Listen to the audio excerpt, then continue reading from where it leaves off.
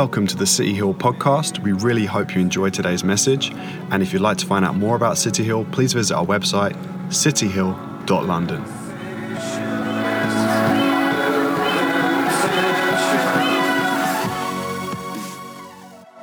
This week is week 4. We're doing a series, Consciousness.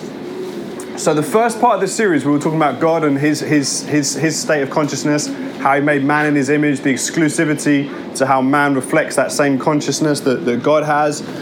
We talked about some other stuff in the second week, but it's not relevant for this week.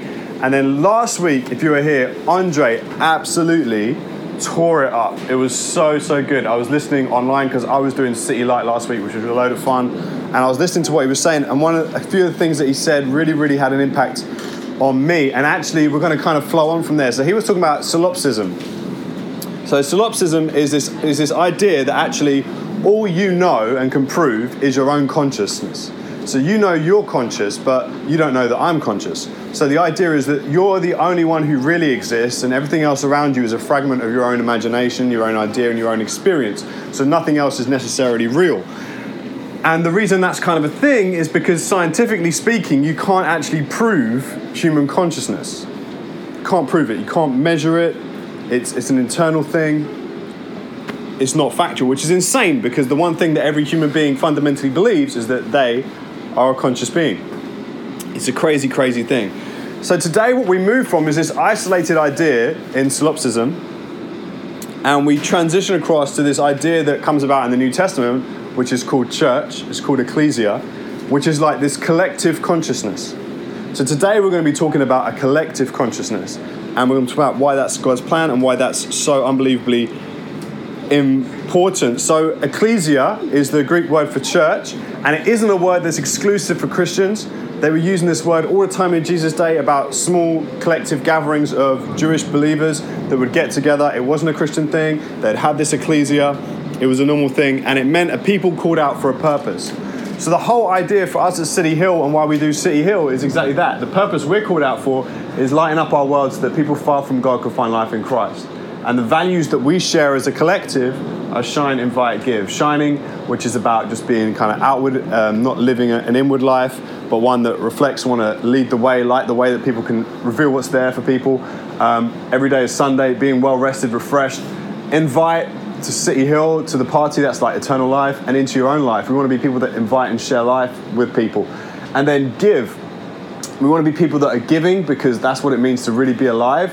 It's not about what you can take, but what you can give. And also about giving our time and our talents because that's a unique thing that we can bring to God. So the way that this plays out is as this collective consciousness that we've been called out together for a purpose. And last Sunday's preaching when we talked about solipsism is actually kind of today's preaching. I don't mean today's preaching as in right now, but as in if we were to look across like internationally what gets said in churches, the books that sell, the messages in conference that people kind of dig and go with, then we would kind of sum it up like this. It would be how to help you live the Christian life. And the you is singular. So it's like how you can live the Christian life. But actually, the big problem with that is when we look at the English language is when we read the word you, it can mean plural and it can mean singular. So sometimes when you're reading a text in the Bible, you can have this understanding and this idea that actually this is about me. It's you, singular, like the National Lottery finger, just bang, right at you. Whereas actually, sometimes when the New Testament's talking, the writers weren't thinking singular, they were thinking plural. So even to the extent where there are books in the Bible that are named to people like Timothy and Philemon, and these epistles that are written to them, even those epistles are not about singular beings. It's about plural. It's about the ecclesia. It's about something bigger, about something larger. And so the New Testament, when they talk about Christianity, it's not about you.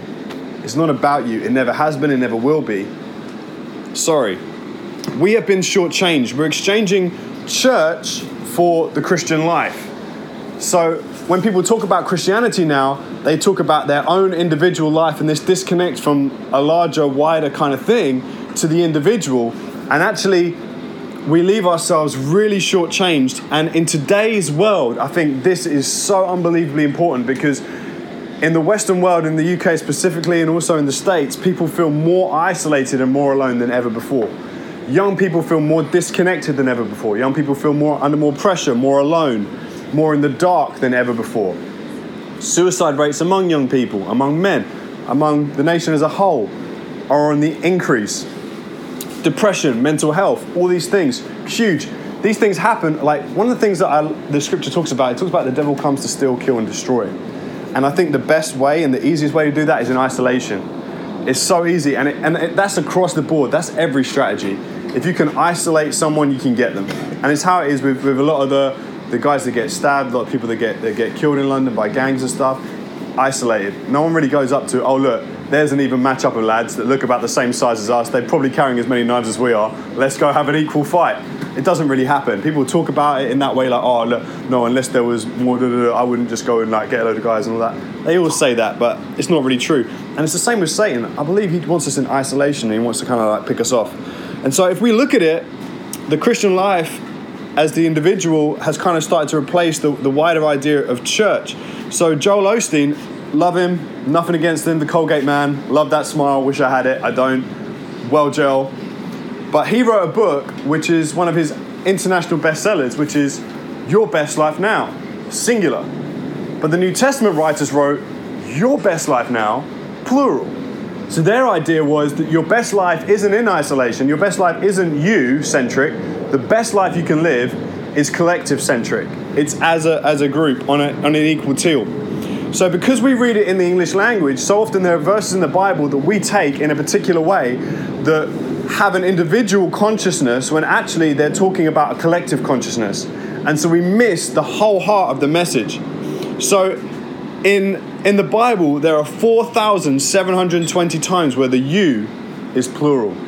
There are 2,698 in Hebrew and 2,022 in Greek. What I love is I actually found when looking into this, there's a new translation of the Bible you can find online. So there was the U version, which has gone like viral and everyone has it on their Bible installed, on their phones installed and stuff. Well, there's now a Texas version called the Y'all version. So every time there's a you that's plural, it says Y'all. And so I was just, although it also has an English version where it replaces it with you lot. So I thought that was pretty deep. But I'm not gonna lie, man, straight away I was on the Y'all version. I was like, jeez, Y'all. But that's just because I love Zach, and the guys in Texas, so I was just like, this is the best version of the Bible I've ever read in my life. So there's now this Texas version. And it's actually, it seems like a really silly thing, but it's actually a really, really important thing. The New Testament is plural in its focus, even in the books to individuals. That's just how plural it is. So we're going to look at like 3 passages today, and we're going to look at what the issue that they face and how that kind of taps in with us. So in 1 Corinthians chapter 3, but I, brothers, could not address you as spiritual people, but as people of the flesh, as infants in Christ. I fed y'all with milk, not solid food, for y'all were not ready for it. Even now, y'all are not ready. For y'all are still of the flesh. For while there is jealousy and strife among y'all, you are not of the flesh and behaving only in a human way. For when one says, I follow Paul, and then another says, I follow Apollos, are y'all not merely being human? What then is Apollos? What then is Paul? Servants through whom y'all believed, as the Lord assigned to each. I planted, Apollos watered, but God gave the growth.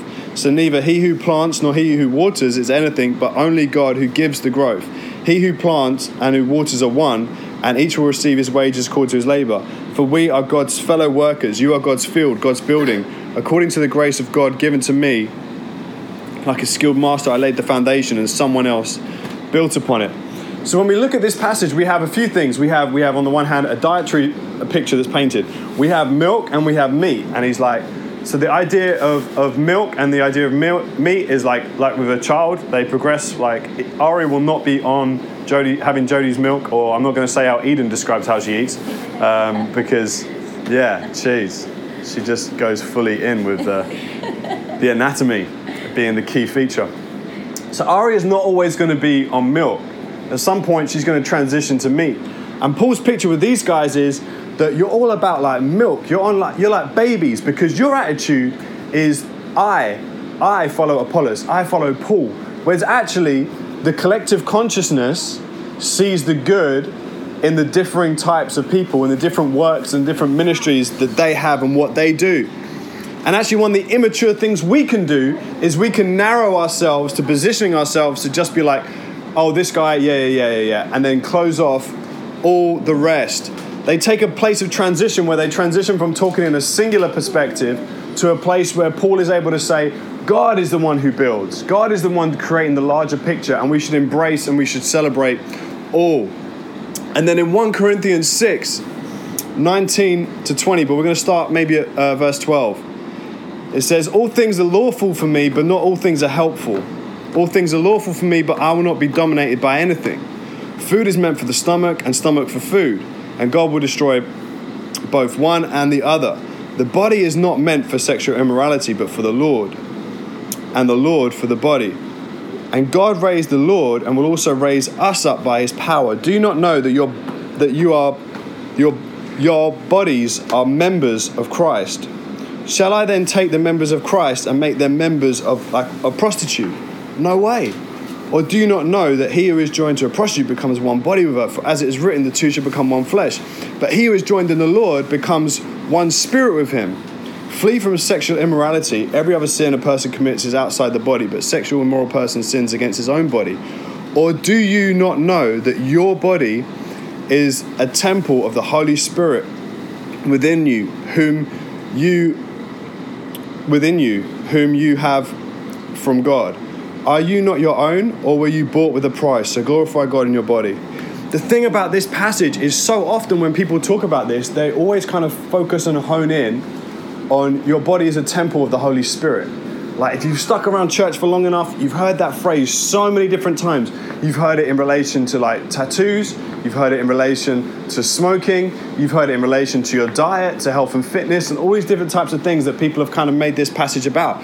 But what this passage about is one thing, is when it says that, or do you not know that your body, plural, is a temple of the Holy Spirit. So the idea in this passage is not that it's about you as the individual taking care of yourself. The idea in this passage is that you're a collective and that you're working it all out together as one, that you don't just own your own responsibility for you, because the idea that you or I being the temple of the Holy Spirit in exclusivity is absolutely offensive and abhorrent. The idea that God would just like, the idea of this exclusive individually to me on my own in isolation is not what the New Testament writers are about. It's not what God is about. It's not what the gospel is about. The gospel is about as a collective. It's about a collective, and it's about we together are the collective consciousness of God's people, and that together we share in and we love one another and we take care of one another. And so when he talks about this, and actually in Revelation chapters 2 to 3, there's all these different churches that Jesus is talking to, and some of them he's sending for, and some of them he speaks highly of. But ultimately, the thing that happens is there are churches that repent. It's not individuals in the churches that repent. The whole churches repent together. They take ownership together of their love for one another and the responsibility of caring for one another and their own spiritual health and their well-being, that they do it together as a collective, not just about the individual. So then we're going to look at one last passage today, which is Philippians 2:12. Therefore, my beloved, as you have always obeyed, so now, not only in my presence, but much more in my absence, work out your own salvation with fear and trembling. For it is God who works in you both to will and to work out his good pleasure. Do all things without grumbling or disputing, that you may be blameless, innocent children of God without blemish in the midst of a crooked and twisted generation, among whom you shine as lights in the world, holding fast to the word of life, so that in the day of Christ I may be proud. I did not run in vain or labor in vain for you. Even if I am to be poured out as a drink offering on the sacrifice offering for your faith, I am glad and rejoice with you all. So when I look at this passage, one of the things that hits me about it is we've got a couple of different things going on at the same time. And when we look at the last passage in relation to like sexuality, and that we're the temple of God, and that we're not to be immature in a place where it's about us as the individual, but it's more about the collective good, about something bigger than just ourselves. It's very outward thinking. And then the next thing is that actually you are temples of the Spirit of God, that God lives in you as a collective, so you need to work this out. And then in Philippians, it's talking about work out your own salvation with fear and trembling. And people look at that, and when they read that, they kind of have this idea, it's about the individual, it's about the one. And it's not, it's about a collective. It's about a collective.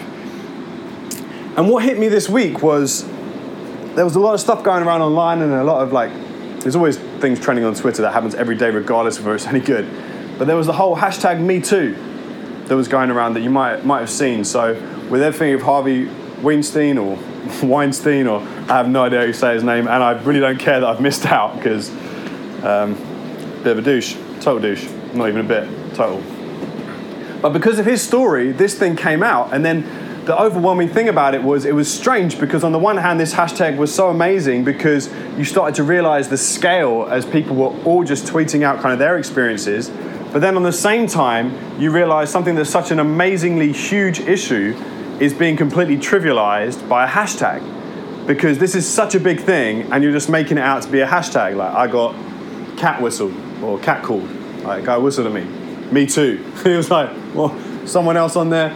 I remember a few years ago, I'll never forget where I was, what shop I was in, even the product I was holding in my hand, where a woman who'd seen me speak somewhere else came up to me and she'd asked me to pray. And I was like, yeah, cool, whatever. But I'm kind of like shopping, thinking like, well, this is a bit weird, you know. I just want to kind of like try on some clothes, some jumpers, look at some cool t-shirts. Like, you know, what are you doing? This is a bit weird. And then she tells me that her daughter had, I'm going to change my language today because kids are present, but gang abused. That's the way I'm going to say it, but we all know what I mean. And I just remember just standing there, and I can remember the t-shirt. I can feel it as if it's in my hand now because I remember just freezing and just being like, yeah, I'll pray. And it's almost like in church sometimes when it comes to these things, we have these predetermined ideas and formulas of Christianity and what we do for pastoral care that we just flow through things and we kind of miss the significance of it. Last week I was speaking at an event like at midnight. I didn't know when they booked me. They said to do this talk and I said, yeah man, I'll come speak at a youth conference. Then when they told me I was speaking at 12:30 in the morning, I was like, loudest bro, bun that, I want to go to bed. And I was doing that and I remember after the talk being out the back and there was this girl and this guy and they started shooting off all these questions. They liked the talk and they wanted my idea on everything and it was getting a bit ridiculous. And I remember they were like, oh, what would you do if so-and-so was in this situation, that situation? And I was like, the problem is you want a predetermined outcome and a predetermined answer to someone's situation. They're living that situation, that's their life. I will never sit down with someone who's going through something with a predetermined course of action where I'm going to drop one line in the Bible and be like a mic drop, like, oh yeah, that's it, your life's sorted, I'm so great theologically, there you go, thank you very much. Because that's a person's life, that's their whole being. And what happens in this passage that we're reading about in Philippians, which actually makes church one of the most beautiful, profound, amazing things possible on this earth, is the fact that it says, work out your salvation as a collective with fear and trembling. So as I grew up in church, if someone was going through some issues, it was kind of like you wanted to be this spiritual kind of person that told them how they should live their life, and you'd feel kind of good about it, that you were in a place that you were able to do something in them. And the way that you talk about it to other people would be in this way that's really actually more about you and not really caring about the person who's going through anything. And it all gets a bit messed up. And that only happens when you don't understand this verse.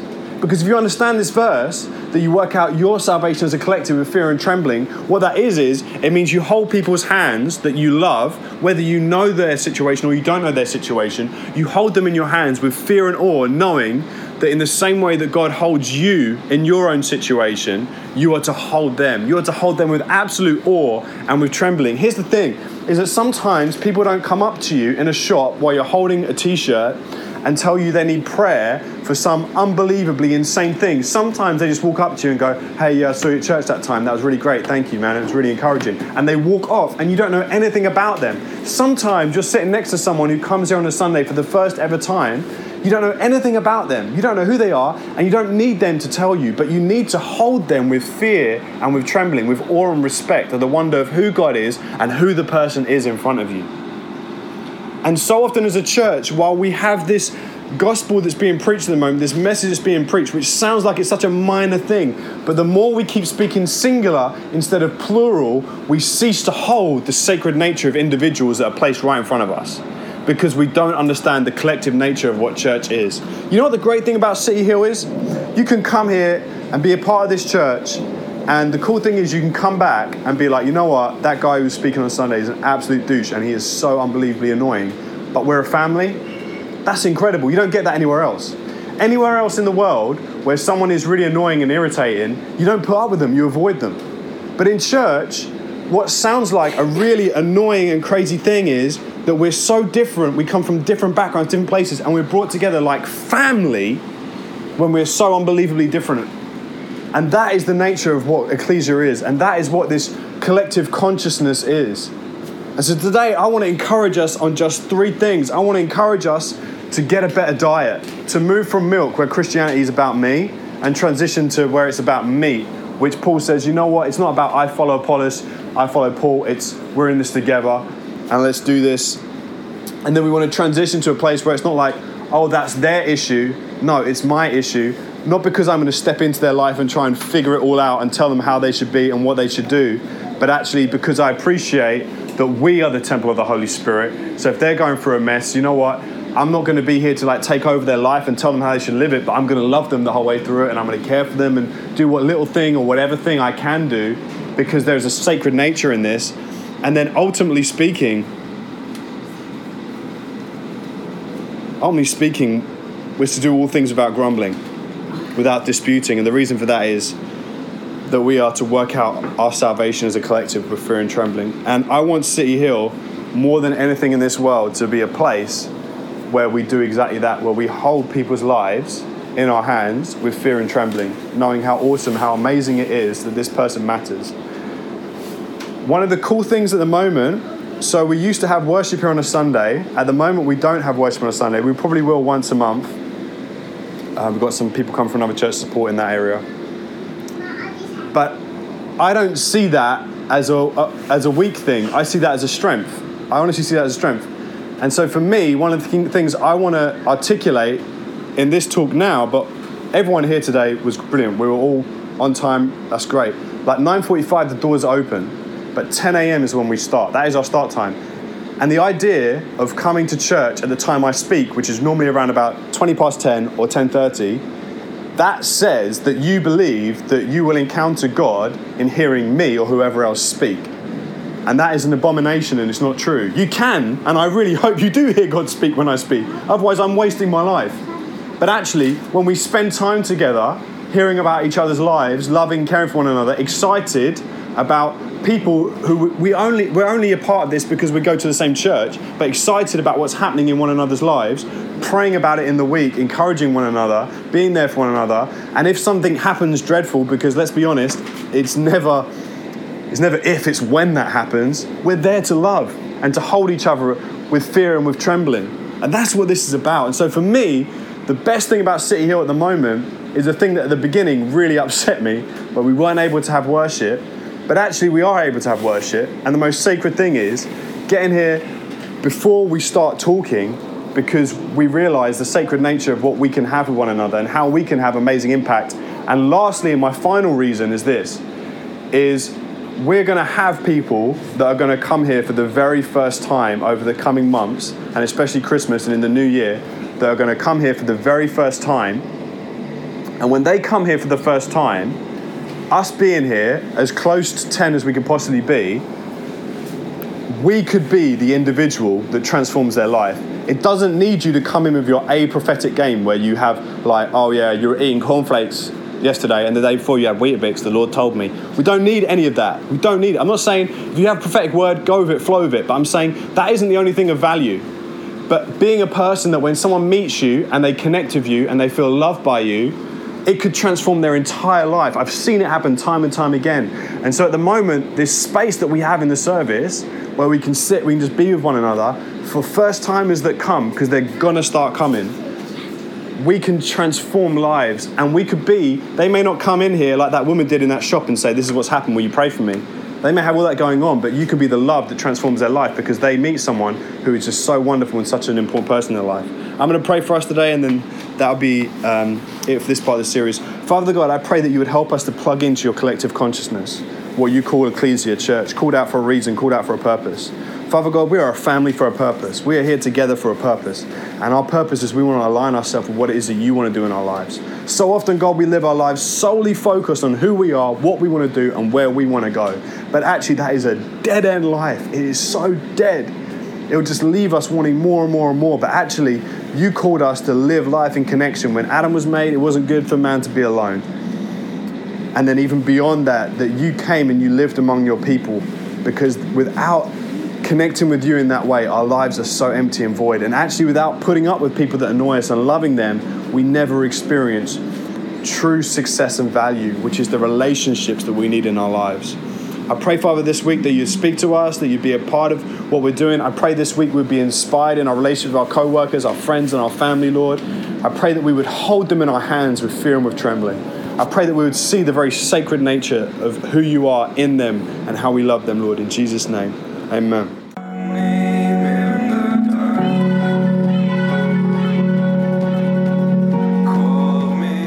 We really hope you enjoyed today's message. And if you'd like to find out more about City Hill, please visit our website, cityhill.london.